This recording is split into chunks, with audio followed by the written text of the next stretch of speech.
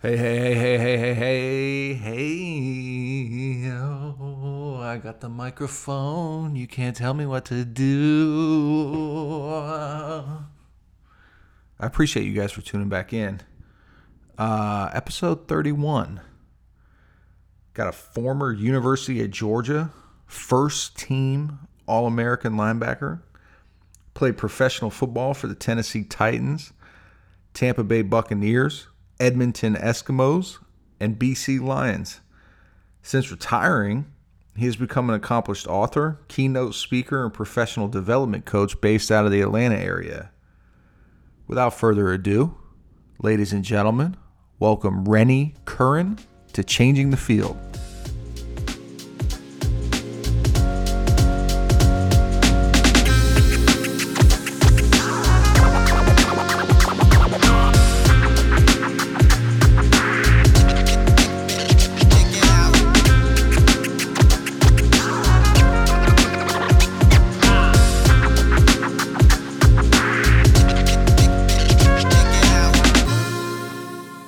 Rennie Curran on the show. First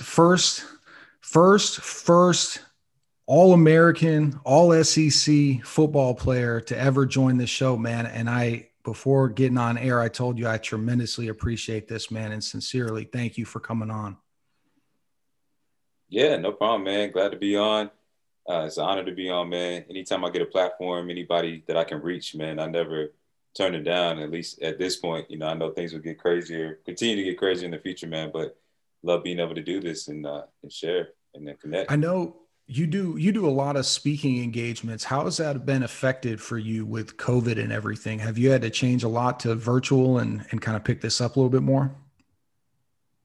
Yeah, definitely. You've done a lot more virtual engagements and everything, and it's created a lot of opportunities, man. I'm one of those guys where even when my back's against the wall, even when things shift and change, which is what I'm used to from the game of football, man, like I always look for the opportunity. I always try to take the right mindset into it, man. So not only doing the virtual things, but it's also allowed me to be able to offer my service and my skills in a different way. So instead of just doing keynotes, like I've been able to work more one-on-one with people. So I have like some new coaching clients that I've been able to pick up because of the fact that I'm not, speaking, I'm not traveling to speak, and I'm not as busy as I was before. So it's opened up a lot of doors. Every time there's challenges, there's also opportunities. So your coaching business, you have a lot of personal clients. You're also doing, I know, I read that you've spoken or spoke. Uh, this is why I don't do the same gig that you do. But you work with Coca-Cola, you work with a lot of like big companies around the Atlanta area, big companies around the globe. Do you do like the personal one-on-one coaching, and what does that entail? Yeah. So yeah, like you said, I've spoken to different companies, associations, schools. I really started with schools, man. That was my first passion, was just leveraging my platform as an athlete and just inspiring kids to not give up on their dreams. And it really just grew from there. And when it came to the businesses, it was more about leadership and performance and team building. A lot of the things that really helped me to set myself apart as an athlete and the different teams I was on, I took a lot of those principles and applied it to the business world. And I do the same thing with my coaching clients. It's really about helping them get to the next level in their life or business.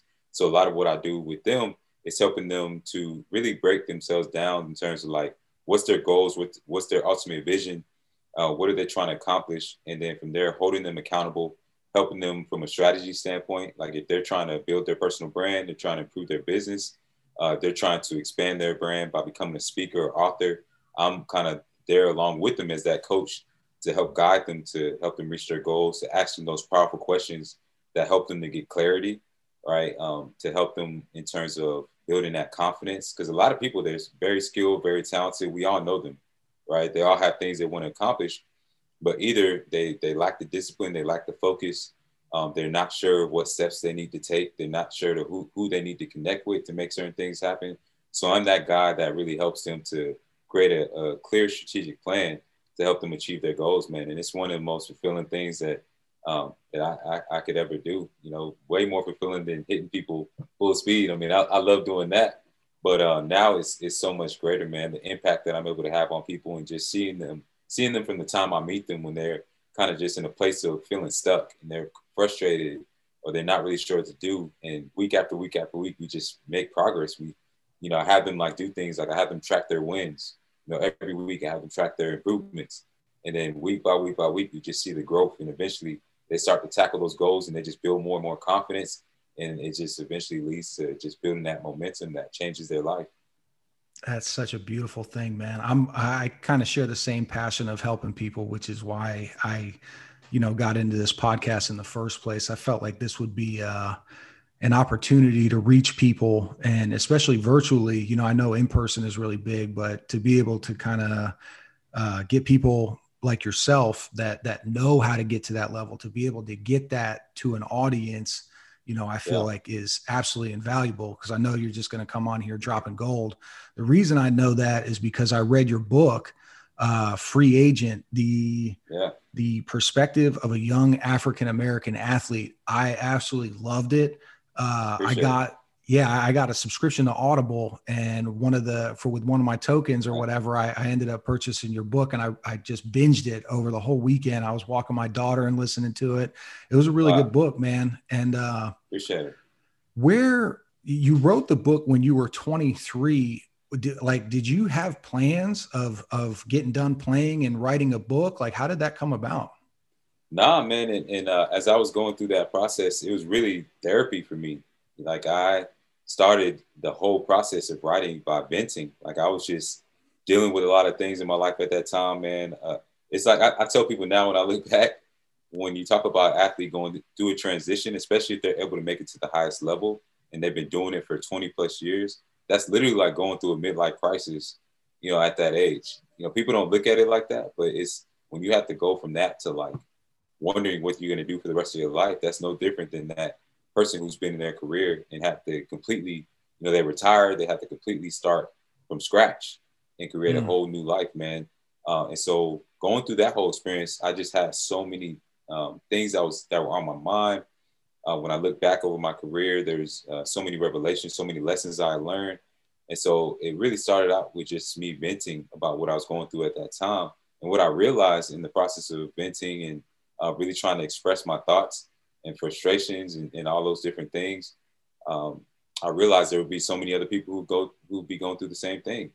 And even though I was still, the thing about it though is I was still training, right? I was still trying to chase my career. So I would train 4 hours a day, and then I would come home and I would write, or I would wake up sometimes 4 o'clock, 5 o'clock in the morning, write, and then go train and come back, man. So as I was waiting to get picked up by another team, this is like what got me through that, man, was just knowing that if I can maximize this time, if I can, do something that's going to impact somebody else by what I'm going through right now, not only is it going to motivate me to keep pushing and keep fighting to achieve my dreams, but when this time has passed, because I knew it was going to pass, when I knew that when this time had passed, I'll be able to look back and say, man, I did something with this. Or I didn't just sit around and just feel sorry for myself and say, woe is me, but I did something productive, man. And so that book was a product of that, of being in that space, of being in that no man's land, of being a free agent, man. And it's been able to, inspire so many people to this day. I mean, it's crazy. And I was 24 when I released it. But yeah, just to look back, man, on that time and know that this is something that's going to be around forever. Like it's powerful, man. And it's just a testament to what you can do, even when you're in a place where people would consider a failure, right? You can still turn it into success, just depending on how you approach it. Absolutely. So you were 23 when you wrote the book and 24 when it came out. If my math is correct, you were right in between the NFL and the CFL at that point? Yeah. So I had, so when I started writing it, I had just gotten cut by Tennessee. And then I actually, in the middle of writing it, I ended up getting picked up by Tampa Bay, which is crazy because they're about to be in the Super Bowl. And so I went there as a starter, as a supposed starter, right? And so did everything to get out on the field and be that starter and be the guy, like after everything I had experienced. And I was, working on the book here and there, but kind of took a break on it. And then throughout the course of that, draft comes up and they draft the guy by the name of Lavonte David. And so, right, like who just so happened to be best linebacker they, had since Derrick Brooks. Great guy. And we played the same position. And obviously, what happened. So ended up getting cut, once they gave him those reps and he got in there and did a great job, which was tough, man. It's like one of those things that was extremely hard, because I'm like, man, I'll compete with anybody. But when you're in the league and there's the politics, there's the draft picks and all those things, there's really a lot of things that are out of your control. That's one thing people don't realize when you see guys getting cut or they might have 2 years or whatever. You don't, a lot of times it doesn't even have anything to do with how good you are, the plays that you made or didn't make. It was like, this is who they drafted. Like, this is who they invested in. That player is going to be out there. And that's that. It is what it is. It's the nature of the business. And so after I got cut that second time is when I was like, okay, I'm going to finish this book. Because that was kind of my sign from God that I got to get this thing done. Because it's like the same thing happened twice. I get cut back to back. So I'm like, okay, I'm going to finish this thing. I'm going to continue building my brand. I'm going to continue putting myself in a position to where I don't have to depend on whether the team chooses me or not, or whether they decide I'm tall enough or not. Like, entrepreneurship ain't about that. It ain't about how tall you are, who likes you, who doesn't. It's just, can your product create a solution for somebody? Like, that's all that matters. Can it solve a problem? And so I knew that if I could do something like that, if I could create this brand, if I could create this book, if I could become a speaker and develop a skill set, that I would be able to set myself apart to where if I'm on the field, I don't have to worry about if somebody's going to cut me or not. And so that was a big part of why I finished it, man, not only to empower myself, but to empower others in the process. And when I finished it, I had actually gone back to the University of Georgia because I left early to finish my degree. That's right. I went back, man, and that was a tough experience, man. But it put me in a good environment to where, like, when I wasn't in class, I wasn't out, just doing whatever. Like, I was already on campus. So I would go, to the library, to the UGA library. I'll go to Starbucks, as I'm studying, I'm working on my book, all those things, man. It was a grind, man. But I said it was worth it. And so by that spring semester 2013 is when I released the book. And the first book signing I did was at the UGA bookstore. Yes. So did it there, had some of my former teammates come through. And then after that is when I really started speaking more. And then I started getting calls from Canada. And that's when I decided to take that leap of faith and go up to Canada and continue with my career. And even when I was in Canada, man, I was having books shipped up there. And when I wasn't at practice, when I wasn't playing, I was doing a book signing somewhere. I was at, their version of Barnes and Nobles. Yeah, I was at their Barnes and Nobles, their version of the Canadian version of Barnes and Nobles. I can't even remember the name of it now, but I would do book signings there. I was doing school tours. I was going to companies, speaking, churches, speaking and whatnot, and just really building my brand, man. And it really, really helped me. And it's something that I'm so passionate about when it comes to athletes, because so many of us, when we're playing, like, we got tunnel vision and that's it. Like, we don't really do anything else, man. And then we eventually get cut, and then we're like, oh, dang, what am I going to do now? But I had the fortune of, being able to really build my brand as I was playing and really leveraging it, which really helped me when I eventually did fully transition in 2017 after I tore my patellar tendon. So, yeah. I can't even imagine what the scouts for, like, the Canadian League were thinking when it's like, we got a first team All-American, led the SEC in tackles, first team All-SEC, absolute beast, just sitting here waiting to get picked up. Like, I bet the scout that found you was like, I bet he was pretty damn excited. Yeah, man. The guy's name was Paul White, and he blew my phone up, man. He would not stop calling. He's like, man, we got to get you back on the field. Like, you're too good to be sitting at home. And, I was the mindset where it's like, man, I got to be in the NFL, man. This is where I want to be. But it was just so many circumstances that, like, really set me up for failure. Like, most people don't know this, but, like, when I got cut after that first time, there was a rule where, like, you couldn't be on practice squad if you played in more than 8 games. And in my rookie year, you can't be in. They changed the rules since then. And I tried, like, so many times to get it changed and called them and tried to see if I worked something out. They would not budge. And they didn't change it till like 2015 or something like that, 2014, 2015. But at the time when I got cut, it was, if you play in more than 8 games, you can never be on practice squad. And it just so happened my rookie year, I played in 9 games, all special teams. So not even real reps. I played in 9 games. And so every team I would go in, I worked out with the Bears. I worked out with the Carolina Panthers. and a couple other teams. And every time I'll go, they'd be like, "We like you, we want to pick you up, but you don't have practice squad eligibility."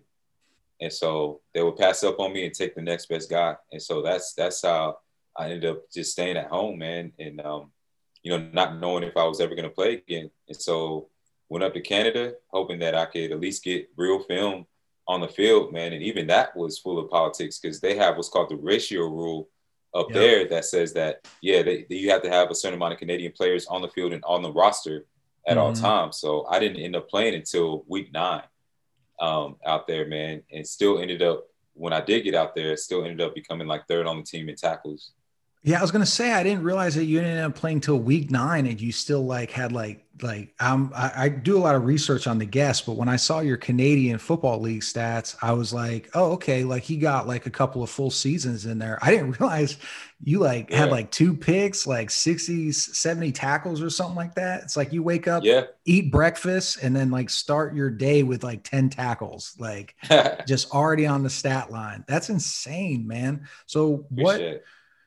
okay, so kind of digging back, backtracking a little bit here. When do you feel like you really fell in love with the game of football? Because I know in your book, Mm. coming from the background that you came from, as far as having parents that had immigrated from Liberia, right? Yeah, yeah, yeah, Yep. Parents that immigrated here, and they were super, super busy working their jobs and trying to provide for their family and stuff like that, and couldn't attend a lot of games. For yeah. you, what was the thing that made you fall in love with football? Because to be that Man, good at it, there's no doubt you like have to love it to some aspect, in my opinion. yeah. I mean, honestly, man, it started from the first time I touched the football. Like, I remember like it was yesterday. I was in my apartment complex, and I walked down. We had like a big hill in front of my apartments, and we had a small three bedroom apartment. But yeah, we had a big hill in front of it. So I walked down this hill, get to the bottom of it, and there were always a bunch of kids there who were older than me. And that day, when I walked down, there were about 10 kids who were all playing pickup football. And so I'm like 7, 8 years old at that time. And I just walk up and I'm like, hey guys, can I play? I mean, just like any kid would. And they decided to let me join on the team. And like maybe 2 plays in, one of the guys tossed me the ball and I just took off, was juking folks, and it was like, it's like when I touched that ball, when I took off, it was like it tapped into my soul, man. It was like my spidey senses kicked in, just like when the Spider-Man movies is like, and I realized like something clicked in my mind. It was like that told me I had like some rare ability, a rare gift, and it was like I knew at that moment I had something different. And from there, man, it was like I didn't have organized football, but I just knew I had an ability. I was always a rough kid. Like I was the only boy in my household, so I was always finding myself in trouble. Like I always needed an outlet. Like I was just doing crazy stuff. Like that hill in front of my in front of my in front of my apartment. Like I would literally just like do cartwheels down that hill like for no reason, just like ball of energy. And I had no outlet. And when I found football, it finally gave me like that outlet, that controlled like energy that I needed, man, that controlled expression that I needed. And so we moved to Gwinnett when I was 10 years old, which is like 20 minutes from Atlanta, 45 minutes from Athens, where University of Georgia is. Moved to Snellville, and my parents, being who they are, they focus on education. A lot of immigrants when they come here, it's all about education. It's all about improving themselves. So I don't know if they did this intentionally or not, but the school system that they put me in, Brookwood was one of the top schools like in the state, pretty much. It's between Brookwood and Parkview, but they also were a powerhouse football school. So like, just it couldn't Just have worked handle out any better. Yeah. So just got into one of the best programs, man, where and it's like a feeder system. So like by the time you're in like 7th, 8th grade, like they're already preparing you for high school and everything. They already got like just one of the best communities, parents involved, all that. And so met my little league coach, and he was like a diehard University of Georgia football fan, as country as it get. He was from South Georgia, but he took me in like his son, man. And when my parents couldn't, because they were working and all those different things, they couldn't pick me up for practice. always had him or one of my coaches that would pick me up every single day for practice, man. And he took me to my first Georgia game with his son, JT, and who was my quarterback. By my second year, I played running back. So first year played offensive line, defensive line. Didn't know what I was doing out there. Second year played running back. The light bulb started to click, and played linebacker as well. But didn't really care too much for defense. But yeah, once he took me in my first Georgia game, and I got exposed to the world and the culture and the religion of Georgia football, and walked into that stadium, man, it was like, man, It was on. it was like it's like my whole life flashed before me. So I still remember being 10 years old and being under those lights, looking down onto the field and being like, man, this is where I'm gonna go. This is what I'm gonna do. That's beautiful. Do you feel like I was meaning to ask you this as well about your parents when they got to the United States? Was moving from Liberia to the like Georgia? You said you were kind of more northern Georgia area, like a little bit Not at north of first. Atlanta. Yeah, You guys not moved to at South first. Georgia first? No. So we're in Atlanta, because my mom Okay. Emory is right in the heart of Atlanta. Yeah, so she came here on scholarship to get her master's in nursing, and Oh, so okay. yeah, so we were in that downtown kind of midtown area, and she worked at Grady Hospital. The time I was born, she had worked at different hospitals, but Grady was like where she worked at the longest, which is in the heart of downtown. Like that's Atlanta. And I Yeah. actually went to daycare that was right in front of Grady, and went to Oh, the wow. yeah, man. So I'm like born, raised like as ATL. Atlanta, yeah, ATL as it gets, man. And so yeah, that was like my beginnings, just being in Atlanta. Went to church around the airport and all that. Went to a church that was mostly people from Liberia and West Africa and everything. So that allowed me to stay Oh, in tune with okay. my culture and things like that. Yeah. But once we moved to Gwinnett, it was a big culture Culture shift, shock. man. Yeah. Yeah, culture shock, man. Just being like the only black dude in my class, like all those different things. It was different, man, but it really helped me to grow. And now when I look back, it was such a gift because now as an entrepreneur, as a speaker, I know how to relate to different types of people. You know, Mm-hmm. there's certain people who can't operate when they're around, like if they're the only one in the room and, you know, they haven't been around certain different groups of different types of people, they're not able to connect. They're not able to have that emotional intelligence or even be able to just hold a conversation with somebody who doesn't look like them. But for me, that was my childhood, like just going in those, operating in those different circles. Because not only was I African American, I was also African. And Mm-hmm. then I also had that layer of growing up, you know, in the suburbs. So it's like I always had to learn how to shift and how to adapt. Absolutely. Yeah, So I already know the answer to this because I read your book, but did you have any other interests growing up? I for think, sure. yeah, outside of football. Could you Yeah, elaborate on that a little bit? I think people will be definitely, man. absolutely shocked that don't already know your story. Yeah, man. So one of the things that people don't know about me is that I actually was a musician before I was an athlete. So my mom, you know, as I said before, I was active. I was a knucklehead, and so she tried different ways to get me to calm my ass down. So one of the first things she did was she got me into music, man, and started playing the piano at the age of 8 years old. And I had an amazing piano teacher. He was old school, Mr. Benny. He was like 80 years old and played the organ in church and whatnot. So he had that soul. So he would come over once a week and you know would just teach me how to play. And then from there, at my church actually, my pastor's son taught me how to play the drums. So started playing the drums. And then by the time I was in middle school, started playing the viola in the orchestra. And something that I fell in love with, man. I played all the way. Like I was probably one out of, it was me and one other guy who actually played linebacker as well, one of my teammates. And we were both in the orchestra, like all from middle school to all the way. I was in there all the way until my junior year, until like football got really, really serious pretty much. But Do yeah, you feel loved it. like, oh, I'm sorry. Do you feel Now go ahead. like being a musician, learning an instrument or several instruments, do you think that had an impact on your athletic career at all? Oh yeah, without a doubt. It's no different than how when you have an athlete who plays multiple positions or different sports, how they just are better athletes, right? They can just Hmm. draw from different perspectives. Like I mean, I believe Patrick Mahomes and like, you know, Russell Wilson, like all these guys, they play baseball, they play other sports and whatnot, which help them, you know, just have an overall better performance and be better at what they do.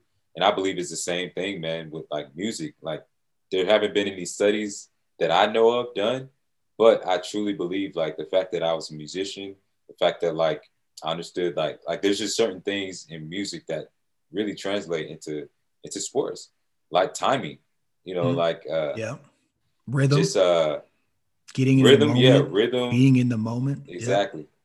Yeah, being in the moment, just like tapping into the other side of your brain, so that reflective side and all those different things. I'm definitely gonna do more research on it, but I know for a fact that it had a major role to play in just like my ability to perform on the field and because I was very cerebral, I was Mm. a very intuitive player, and I know that came from the music side and the things that I was able to do. So yeah. Yeah, a lot of people don't realize that I played linebacker in high school, and it was probably Mm. might have been the worst linebacker in the history of my high school. I was like a defensive end, kind of on the line type of guy, and that made sense Gotcha. to me. But for some reason, standing up and having to see everything for me Yeah. was like, it just didn't vibe. It didn't jive with me that much. To be able to put up the stats that you put up and have the career that you have, people just assume, I think, not probably, maybe not as many people as before, but I feel like people assume that it's just, hey, he's a great athlete, so he's just going to go run around and make every tackle just because he can run faster or he can bench more or whatever the case. But the Hmm. linebacker position is so cerebral. The guys that are at the Yeah. top of the top, the Levante Taylors, the Luke Kuechlys, those kind of guys, Right. they're students of the game, and it takes a personality like that to be great at that position. So I've always, Yeah. I know in my own career, like that was like my main adversary was linebackers, but I've always had such a huge respect for that position because of that. You have to be a Hmm. well-rounded athlete to be able to pull that kind of stuff off. So definitely kudos for that. Oh I'm yeah. I'm interested in the music thing because as my daughter's coming up, man, I'd love to get her into something like. You got your daughter Yeah. doing anything music Yeah. Yeah. wise? So I've definitely taught her. She's actually doing. She's here right now. She's doing chorus right now and everything. And All I've taught her right. how to play the piano, just the basics and whatnot. But yeah, she loves music. She's got a great taste, like her dad, in terms of the music she listens to, man. So yeah, it's Beautiful. extremely an important, man, development tool. And I'm not one to be one of those parents that like just push their kids in all sports. I think that's the worst thing you can do, honestly, is just put them in a box. Like as parents, Mm, we should expose our children to as many things as possible. And I'm so thankful my mom did because like a lot of times when I was depressed, when I was sad because of football not being away, I hopped on my piano and that was like my therapy, man. But if I didn't have an alternate identity or something else to express some other way to express myself, like that would have been that so detrimental to just my future, man, and the things that I could believe that I could accomplish. And I feel like that's where a lot of athletes struggle. A lot of people struggle is because they only focus on one thing. They only have one skill. And so once that thing is taken away, it's like you take away their whole entire identity. mm. You speaking of identity, how much of your identity do you feel like was wrapped up in being an athlete? Because I know it's Mm. I feel like when you're actually still playing and you're an athlete, you Yeah. don't really understand that when it ends, you kind of like look back and you're like, oh wow, like a lot of like my, Yeah. identity or self-confidence was kind of tied to that. Was that something that you dealt with, or was that something Oh kind of yeah. negated? Okay. Yeah. Yeah, yeah, yeah. I mean, there's no way you can play this game without like giving your whole self to it and like being completely dialed in. I mean, you've been a part of a team. Like, what's the first thing that the coaches really want you to do? It's like all about buying in. It's all about, you're not an individual, right? You're part of this Mm, team, and that involves, that involves a certain level of identity. Like when you put those that helmet on, you strap up.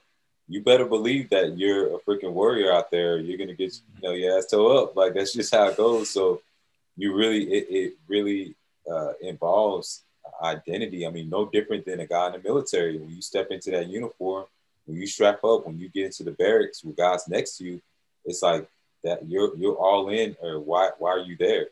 So that's one of the things that makes it so great, and what makes players and teams amazing is that you're bought in to each other, into that team, into that organization. But it's like a double-edged sword, because when it's done and you're cut off from that world, like there's not that same kind of mindset when it comes to transitioning. When it comes to transitioning, it's like ain't no talk about team, there's no talk about, we in this together. It's like Yeah. you on your Good own. luck. Yeah. It was good. Got great memories with you. But yeah, I can't call my coach every day now and be like, hey coach, like what are we doing at 12 o'clock? Like he's gonna be like, I'm gonna get back to you, like good luck, so that's one of the toughest things, man, when it comes to just transitioning, and when you look at just athletes as a whole, man, is when you go from being that guy who was so bought in, who loved the game, who ate, slept, cracked football, and like you knew exactly what time you're supposed to be in the film room and what time you're supposed to be in the weight room, and just know what you're going to be doing over the summer. And now it's like all that is gone. The support structure is gone. The team is gone. The locker room experiences are gone. Like it's a huge, and it's such a big chunk of your life, man. So yeah, it's real. Okay. Did you have any kind of help in that transition? Was there anyone that played a big role in your transition out of football? How did that go for you? Yeah, and I'll be clear, man, like and transparent. Like you never fully transition. Like when you, especially if you're able to make it to the highest level, you like I still in my mind, I'm still a linebacker, like and I've learned just to accept that and to embrace it, not to run away from it, not to like try to separate this side. It's like, nah, it's more so like, how can I still operate as a linebacker every single day, but just shifting the field that I'm on, shifting the type of game that I'm playing. And the fact that I've been able to do that, like translate my experience into something else, it's been the biggest win of my life, man. Because so many guys struggle with that. They're walking around, they're lost, they don't know, how their past experiences translate to now. So they feel like the fact that they're not playing anymore, they feel like they're nothing. They feel like, they have nothing of value that they can bring. Um, so yeah, that's been a big part of just my progress, and having guys who have been through that experience to look to call on was huge. So one of my mentors, man, a guy who, and I truly believe in mentorship, man. That's one of the things I'm extremely passionate about as well, and I do it every single day. I'm always texting somebody. I was texting a guy like literally 20 minutes ago saying, hey, bro, like if you want to be coach, I'm here for you. You can meet on a weekly basis. Like 10 minutes ago. So it's something I'm really passionate about. But I had a guy by the name of Hannibal Navies who played in the league around the 90s. So when I was, a young pup and whatnot, he played, I believe, from like 98 to 2006 or something like that. But he was always somebody that was there for me, man, like while I was playing. And even after I was done, man, like when I was or even when I became a free agent, I'll reach out to him. I'll reach out to my man, Jesse Tuggle, who was another undersized linebacker, played for the Falcons, who I met on my journey. We had the same trainer, Chip Smith, and his son was actually a couple years younger than me, Justin Tuggle. And he ended up playing linebacker as well. But I would reach out to guys like that, man, and just be like, hey, man, like, what do you think I should do? Like, do you think you think I'm gonna get picked back up, or do you think I'm tall enough? Or, I always had guys like that I could just ask questions to and just lean on, man, for information and for knowledge. And I always sought knowledge. I never was one to think, man, I'm a good player, so I've arrived and I don't really need anybody else's advice. Like, nah, I sought out as many mentors and counselors and folks that I could, and was always humble and willing to listen, man. And that's one of the biggest things I say that helped me. What would you say was the biggest thing of having the tremendous success that you've had off of the field? Like what's some like valuable resources or some tips that you could give to a young athlete? Yeah, I would say, man, humility. Humility is one of the most powerful things. Like if there's nothing else, if you are just willing to listen and be coachable and, not get to that point where you think okay, I'm making plays here. I'm getting newspaper articles written about me, or I'm a 5-star now. So I don't got to talk to this person. I don't got to listen to this coach. I can do it. Like, just putting that ego and that pride to the side and always realizing that there's a next level. There's always somebody better. There's always something that you can learn, and you can learn something from everybody. Approaching people with respect, right? Like that alone will take you so much further, regardless of what you accomplish on the football field. You know, just that alone, man, that humility and that hunger, has been one of the biggest things that has set me apart, because I never, no matter how much I accomplished, man, and that was just part of my upbringing, was the humility piece, because my parents, like, my mom came here with $10 in her pocket.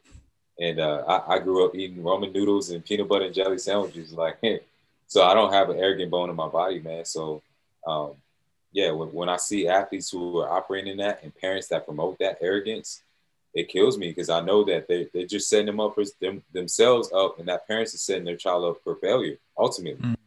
Because there will come a point in time where you will need people to speak on your behalf, where you're going to need help.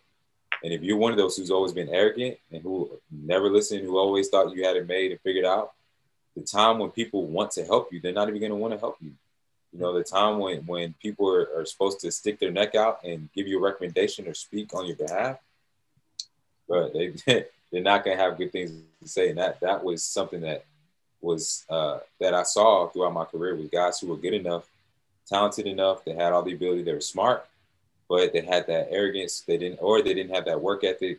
And so ultimately, when it came down to them achieving that success, or getting to that next level, or getting to the NFL, getting drafted where they're supposed to get drafted, they didn't get drafted where they're supposed to get drafted, or not. They didn't even get drafted at all, just because of that simple fact, man. So that's one thing I would heavily harp on, is humility. The next thing I would say, man, is really just striving for excellence, man. There's so many guys who, once again, they're talented, but they are going through the motions, man. They just are kind of out there. You know, they don't really go over and above the call of duty. They're worried about the fact that, like, the coach didn't give them this many reps, or I'm second string, or I'm not in a position I want to be in. Instead of just striving for excellence, regardless of where you are. Like, and for me, it became not just about, am I a starter? Am I getting to this next level? It just became about, am I becoming the best version of myself? Is this the best of what I know I can do right now? Forget what the coach say, forget what even sometimes my teammates say. If they're think I'm deserve to be a leader on the team, or a starter or not. What do I believe I can accomplish? And if I'm not meeting up to that standard, then I know I got to challenge myself. I know I got to change something. And so I would say just striving for personal excellence, not even just excellence as an athlete, but just striving for your own personal excellence, maximizing what you know God gave you. I think that's another major thing I would leave with athletes, so that when you're done with this game, because I tell athletes this all the time, we all only have a certain amount of reps that we're able to play in this game. Like, I don't care how good you are. There's going to come a point in time where your knees are not going to be functioning like they used to. Why'd you have to bring up knees, man? Yeah, I mean, that's just real. I never thought in a million years, but it's like the time came, and you got to be able to live with yourself, man. You got to be able to look at yourself in the mirror when you're done playing this game, and to know that after it's said and done, that you did every single thing you could to succeed. That's the best feeling. Like, knowing that you gave it your all, you laid it all on the line, you left it all on the field. That's the best feeling in the world when you're 32, 35, 40 years old. You can be happy with yourself. You can be at peace. And to me, that's the ultimate win right there. Definitely. I feel like a lot of people too misinterpret like singular success, like, hey, that guy won a or a championship or a national title or something like that, so now he's considered successful for the rest of his life, whereas that guy might not feel like that. And one of the things in your book, I wrote it down here and I got it in my notes, losing the hunger for success once you start getting some things, once you start winning. Now all of a sudden I've won a singular championship, or I've won a game, or something that you were shooting for. What, in your opinion, how do you combat that? Like, you get one win, so now all of a sudden I feel like I'm successful, so now I kind of have to re-register and realign my goals and stuff like that. What do you tell people that you coach of how to beat that? It's not just about one win. Yeah. No, that's a great and powerful question that I think we all need to ask ourselves. What is our definition of success? Ultimately, man, like, you have to be clear on that. And not only that, it has to be something of substance. it has to be something that's bigger than yourself, in my opinion. Because what happens is if you have something, man, that's like something that's fleeting, right? Like a championship, something that is temporary, something that is like Christmas, right? You open up that gift and it's like you have that high, and then a week later, but you know what I'm saying? It's like you're not even thinking about that gift anymore. Like it's on the shelf somewhere collecting dust. So if your ultimate success is something that is fleeting, something that's temporary, that is gives you a temporary feeling of success or fulfillment, it's not going to be it. And I've talked about that a lot lately. Like you really, really have to sit down with yourself and ask yourself, like ultimately, what is true success for me? What is the truest, most genuine form of success for me? Is it becoming the best version of myself? Is it building a legacy? Is it impacting my community? Like, what's that thing that's gonna be, success or give you that fulfillment long after that first initial feeling has subsided, right? Something that is a gift that keeps giving, So for me, that's like making an impact in my community. Like what I did with my book, that's a gift that keeps giving. Something that's going to be around long after I'm done playing. As an athlete, it has to be about, building yourself, inspiring somebody else, man, inspiring the next generation. For me, it was about one of the things as an athlete is I realized, man, that if I could get to this highest level, not just if I can get this scholarship, not just if I can get to the NFL, but if I can get to this certain level, man, I can help my family. Like I can change things for my entire generation. Like I was the first one. It's crazy. Like I was the first one in my entire line of my family, my generation's existence to do this. So for me, it was so much bigger than just getting a championship. Like this meant literally I was changing the trajectory of my legacy, of my family legacy. Mm. And so when it's like that, it don't matter like if you win, it don't matter if you lose, because you're playing for something bigger. And you're gonna go a lot harder if you know your legacy is attached to it, as opposed to if you're just trying to win a championship. So Absolutely. that's what you know what I'm saying? Like yeah, and if people approach like not only sports that way, if they approach their job that way, imagine their level of performance, what their level of performance would be.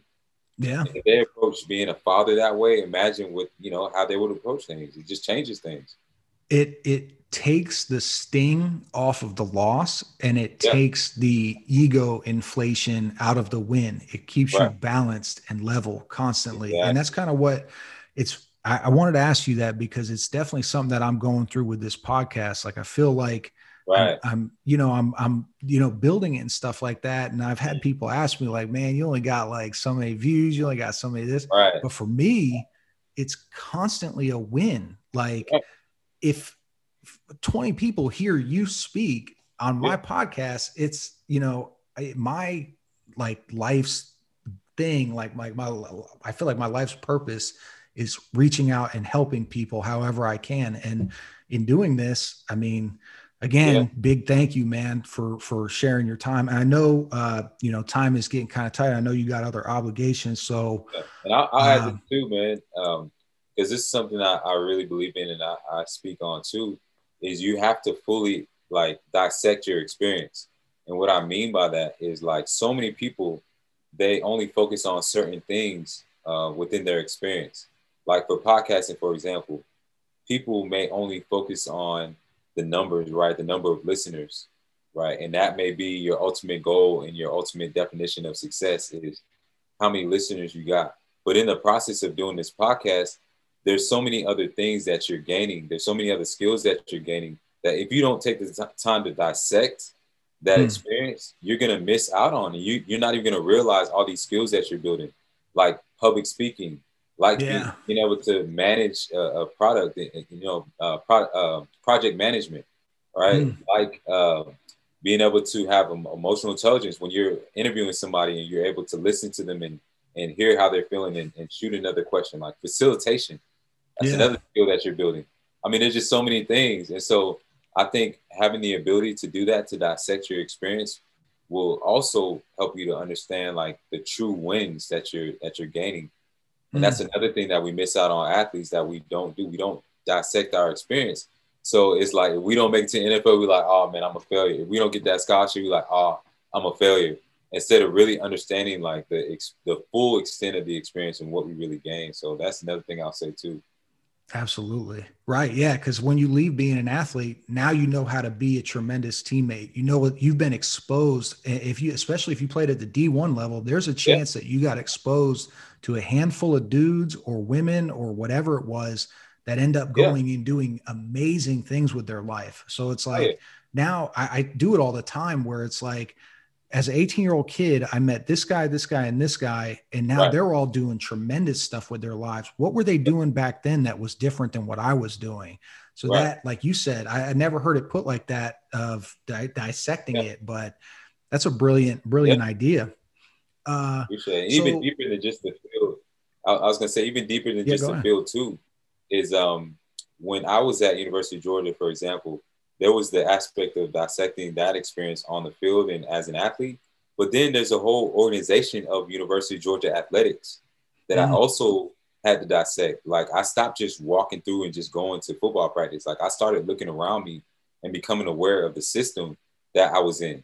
So the University of Georgia athletics, just like the NFL, they're no different than any corporate organization. Like they have a sales team, they have a marketing team, they have a fundraising arm, they have a executive staff. And so I started even dissecting that and understanding like this is a corporation. Yeah. There's procedures and there's things that they do. They have a culture. And so understanding that just like opened up my mind completely that this is not just a game. Like this is a business. This is a whole entire legit organization. And so once I started understanding that, that was how I was able to really translate my experience from being an athlete to now being able to go into corporations and help them with their culture and helping them, you know, operate more efficiently and helping their employees improve their performance. So that was one of the greatest breakthroughs that I had, man. So before we get to the closing remarks, I always like to ask this question because I feel like it kind of it's kind of a deeper question. But if you could go back and talk to your 16 or 18-year-old self, 16, 18 is the age frame I'm looking for here. If you could go back and talk to that Rennie, what would you tell him as far as any kind of advice that you could give or any perspective? What would you say? Oh man, that's a great question. And the more I thought about it, man, it would have, it would have been something that I don't even know if I would have received at that time because, you know, your mind is not even fully developed. Yeah. So, you know, God's timing, right? God's plan. Yes. But if I could say anything to my younger self, I would have told my younger self that, man, like, you cannot use success or especially with football or anything, success in life, you can't use that as a mask. You can't, like, success does not make you exempt from, like, the trauma that you experienced as a child, like the work that you have to do on yourself, you know, it does not remove those things, man. And so you have to be willing to do the work on yourself. You have to know yourself.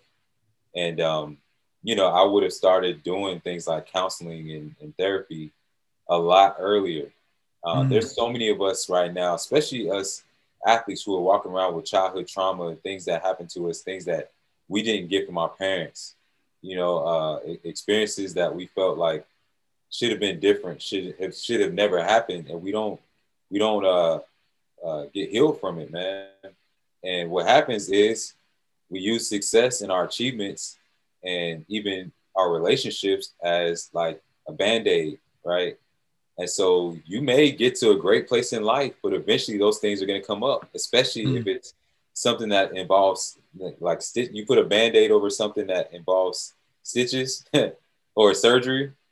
Eventually it's going to come back up and it's going to impact your life, man. It's going to impact your relationships.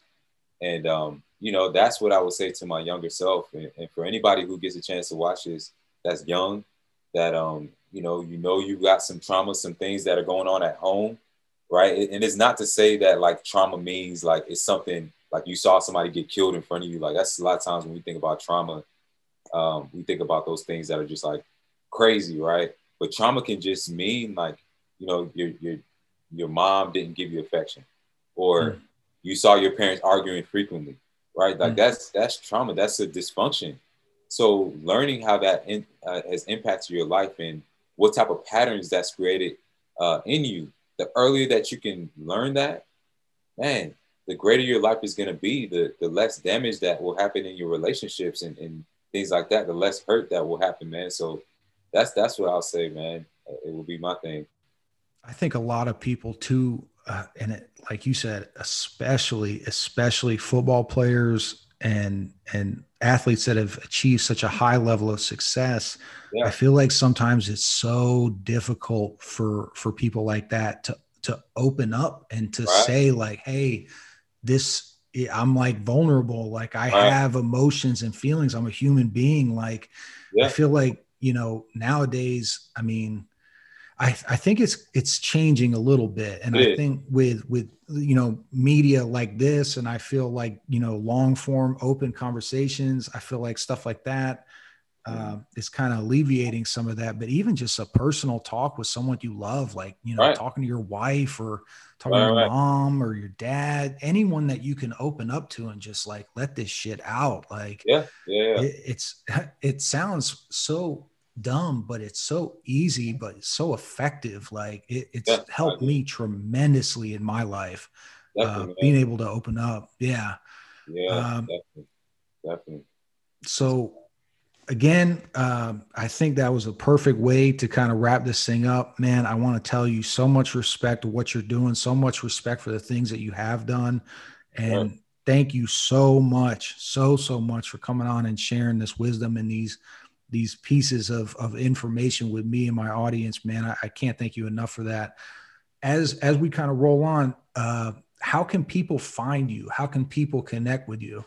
Yeah, so the easiest way is through my website, RennieKern.com. If you're ever interested, if anybody listening is ever interested in bringing me out as a speaker or delivering a workshop, or if you're interested in getting some one-on-one coaching, that's the easiest way. And then always am available to talk through LinkedIn, through Instagram, through Facebook, Twitter.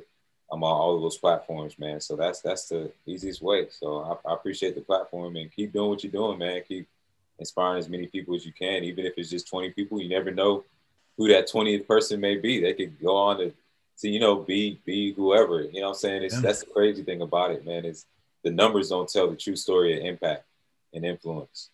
Don't shortchange me though, Rennie. I'm at 50 right now, so. I know it's gonna grow, man. It's just persistence, man, and whatnot. That's the name of the game.